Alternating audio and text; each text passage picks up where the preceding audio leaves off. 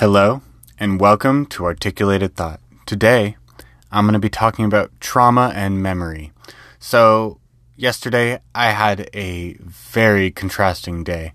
A lot of good things happened to me, and a lot of, actually only one bad thing happened to me. I got into a car accident. I don't know whose fault it was. I kind of think both of our faults, but regardless of the scenario, what happened to me was more interesting to me. So, I actually don't remember about 10 seconds before the accident. I kind of think it's partly like when you're driving and you've driven a lot of miles in your life and you just it becomes second nature, and sometimes you're just spaced out and you're just doing like different stimuli. They guide you, and like you can do it automatically without thinking very well. I kind of think I was in that scenario, but I gotta say that I literally cannot remember the 10 seconds before the impact. They hit me in my passenger side door, and what was interesting to me about this was that I want to be able to remember what happened. Like, all I remember is seeing a car coming at me like the second right before. And so I was looking this up today. And I'll read you what I found, and then I'm going to do some reflection on this.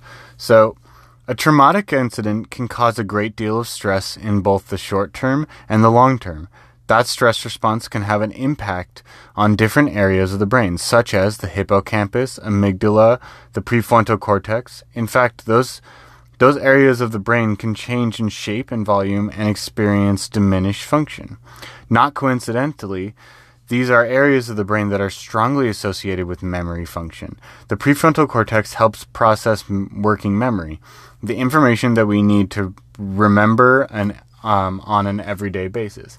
The hippocampus is also a major memory center in the brain.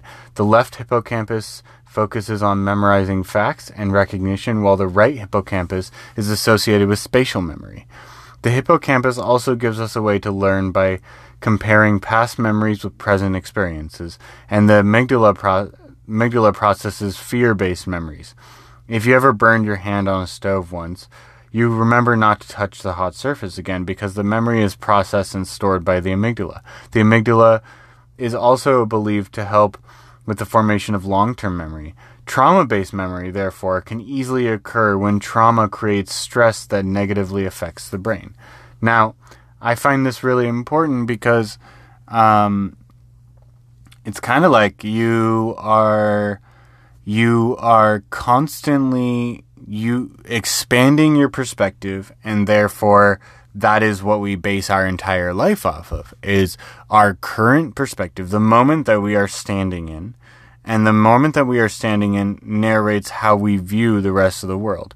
And so, if you train your brain to not be traumatized by something, or something happens so often in your life that you unconsciously train yourself to not be traumatized by it, then we create this like movement in our brain, or flexibility, or I don't know what the word is, but we create this I guess juxtaposition where we are living in fear of that ever happening again, while simultaneously knowing the experience of it happening, while simultaneously trying to remember what actually happened in that moment so that we can essentially be more afraid of it.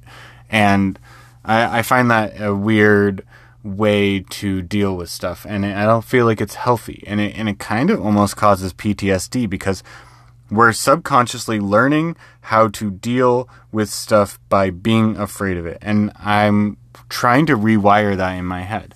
And so I'm going to walk you through, like, when I was going through the intersection and he hit me on the side.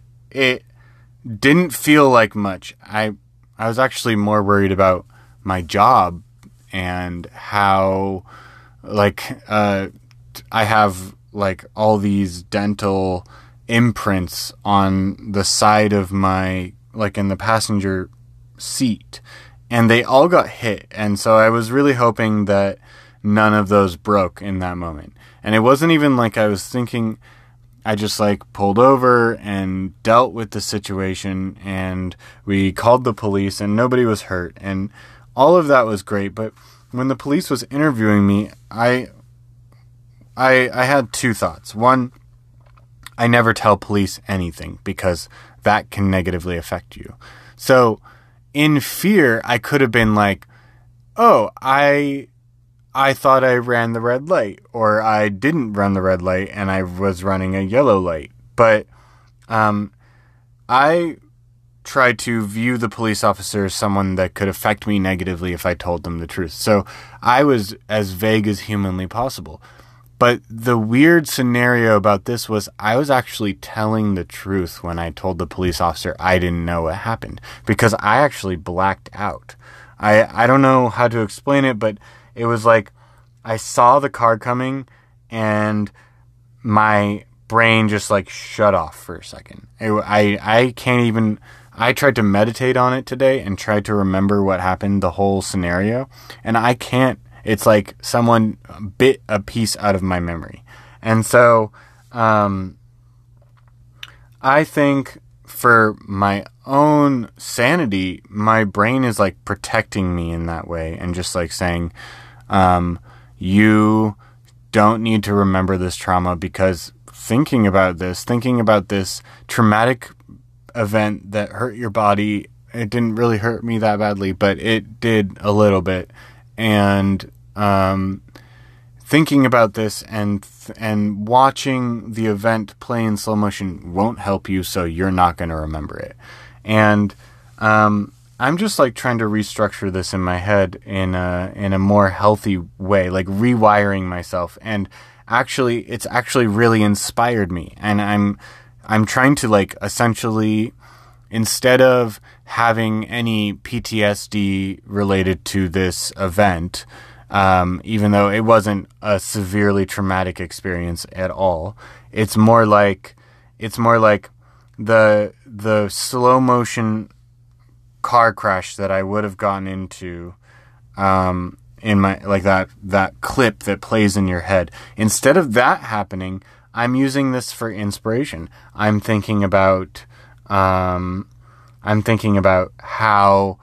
I can create, like, I'm thinking about what car I might get. I don't know if my car is totaled. I'm thinking about what I can do differently to grow as a driver and be even safer next time. I'm thinking about, I'm doing a bunch of yoga. I'm taking care of my body really well. I'm essentially using today as a way to reprogram that event so that in the future, when I look back on it, it won't be a negative event. I won't be thinking about that specific event, even though I technically have blacked out and I can't really even think about it. I'm trying to reprogram today to be a way that I remember today, the way that I took care of myself today, the way that I worked out, the way that I feel about myself today, and so that the actual event from before doesn't come back to bite me in the future.